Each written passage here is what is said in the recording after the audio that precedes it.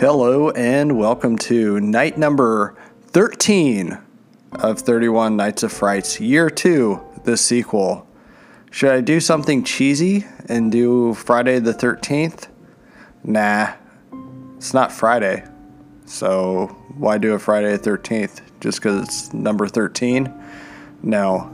Instead, since I'm doing a lot of anthology films this year, I decided to do a little-known anthology film, and that would be the long-forgotten 1997 Campfire Tales. Campfire Tales is actually a very interesting anthology film because it more or less has two wraparound stories, and it's strange in its setup as far as that goes. The main wraparound, however, involves kids getting back from a concert and, well, they were drinking and driving, got in an accident, and are waiting for help to arrive. The other wraparound story actually takes place in the 1950s. It's strange because it feels tacked on here. It's 1950s and it involves a killer or person that broke out of a mental institution that is killing people on Makeout Point, or whatever they called it here, Lookout Point. Whatever, either way, it looks out on the city, and there's a killer on the loose, and it's an often told story that I think they did a good job of at least bringing it to life here, and that's actually the basis of all the stories that's presented. We have stories of a newlywed couple that decide to stop in the woods of West Virginia, and there just so happens to be cannibals in the area. This is actually a often told, I guess, story in other films, such as the Wrong Turn series, as far as the inbred hillbillies of West Virginia.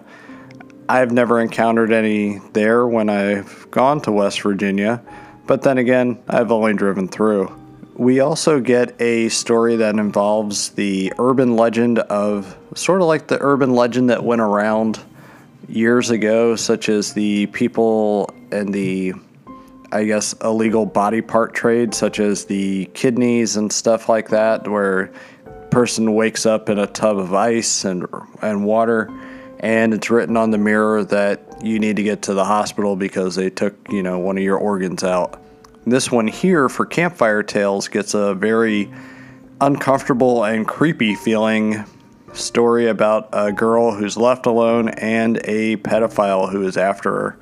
It's actually probably one of the creepiest stories in the bunch, and probably the most memorable just because it is actually very disturbing feeling. The third and final story that we have here involves a guy that's trying to get away from everything, so he takes a trip on his motorcycle, starts raining, and he stops at a house to see if he can stay for the night. It just so happens that the house is haunted, and I think that as far as the stories, I think this is the most well-balanced out of all of them. And not only that, I do like the fact that in this story, it reminded me of a story that I read in a children's book from Alvin Schwartz, who also wrote Scary Stories to Tell in the Dark. But he had another book that was for about 5 or 6 year olds, and I always remembered that, and it was the book called In a Dark, Dark Room. And in that story, it involved a guy that fell for a girl, and she could never take the ribbon off around her neck. And when he does take the ribbon off around her neck, well, I'm not going to spoil it because it would spoil the movie and that story. However, I think you know where I'm going with that one. Either way, I really think that my favorite story of the bunch is the third one. So I'm going to be upfront as far as this movie goes. I actually really enjoyed this movie when I was a kid. I caught it on, HBO or Cinemax back in the day. I do know that this was originally supposed to be released by Warner Brothers or somebody, and it was released in one theater in the United States. So obviously the movie would have had a much better success if it was made today because of the fact with streaming and everything else, and I think it would have been better received had it been released today. But everything about the movie is very standard and stock. There's no flashy direction or anything like that. It's a lot of stuff you've seen or even heard stories of in your past. And that's one of the good things about it, is that I really like that it plays up on the urban legend idea. And I think it's probably a stronger movie than even the urban legends films themselves. I've never seen those completely from start to finish, but I do know that they're pretty lame from what I saw, and I like this and this approach much, much better. One of the more interesting things about this movie is the fact that it doesn't have a very big cast as far as popular actors. However, the actors that they have here, I think it's pretty awesome that they were able to get them. You have actors such as James Marsden, Ron Livingston, Amy Smart, Christine Taylor, and Glenn Quinn. For those of you who do not know who Glenn Quinn is, he actually played Mark on sitcom Roseanne, so it was kind of cool to see him here in this movie and not play a complete idiot. I don't want to get too far into talking about stories, though, and individual stories, because they do have, I guess, sort of twists and everything throughout. I will say that the twists presented are very predictable. However, I really don't want to ruin it for anybody. This overall is a fun little horror film that really does deserve to be seen.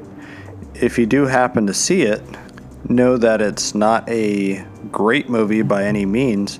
However, it's a movie that you'll watch for about an hour and a half and you'll think, hey, that wasn't too bad.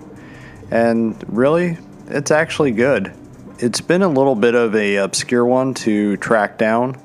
I do know that the DVD that came out in '95 was discontinued. However, Warner Brothers Archive now put it back out on DVD, and I believe they put it out on streaming as well. So those are other ways to check it out. But it did go for a little while where this movie was hard to actually come by. And I almost forgot to mention, this movie was done by some film school student friends. And so each individual story is directed by a different person, and it's also written by a different person.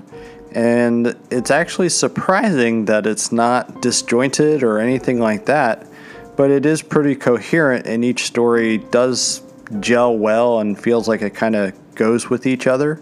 So I think they really did do a good job with the limited resources that they had. But with that, I think I'm going to close out tonight's episode. As a reminder, you can find me on Twitter and Instagram at Adam_analyzes, and my webpage, adamanalyzes.com. We also have the contest going on both In Our Honest Opinions Instagram and the Adam Analyzes Instagram. All you have to do is just find that Creepshow picture and just tag 2 people in it. That's it. And randomly we will select a winner from that. Easy, right? I know. But with that being said, I think I'm gonna go. So, good night.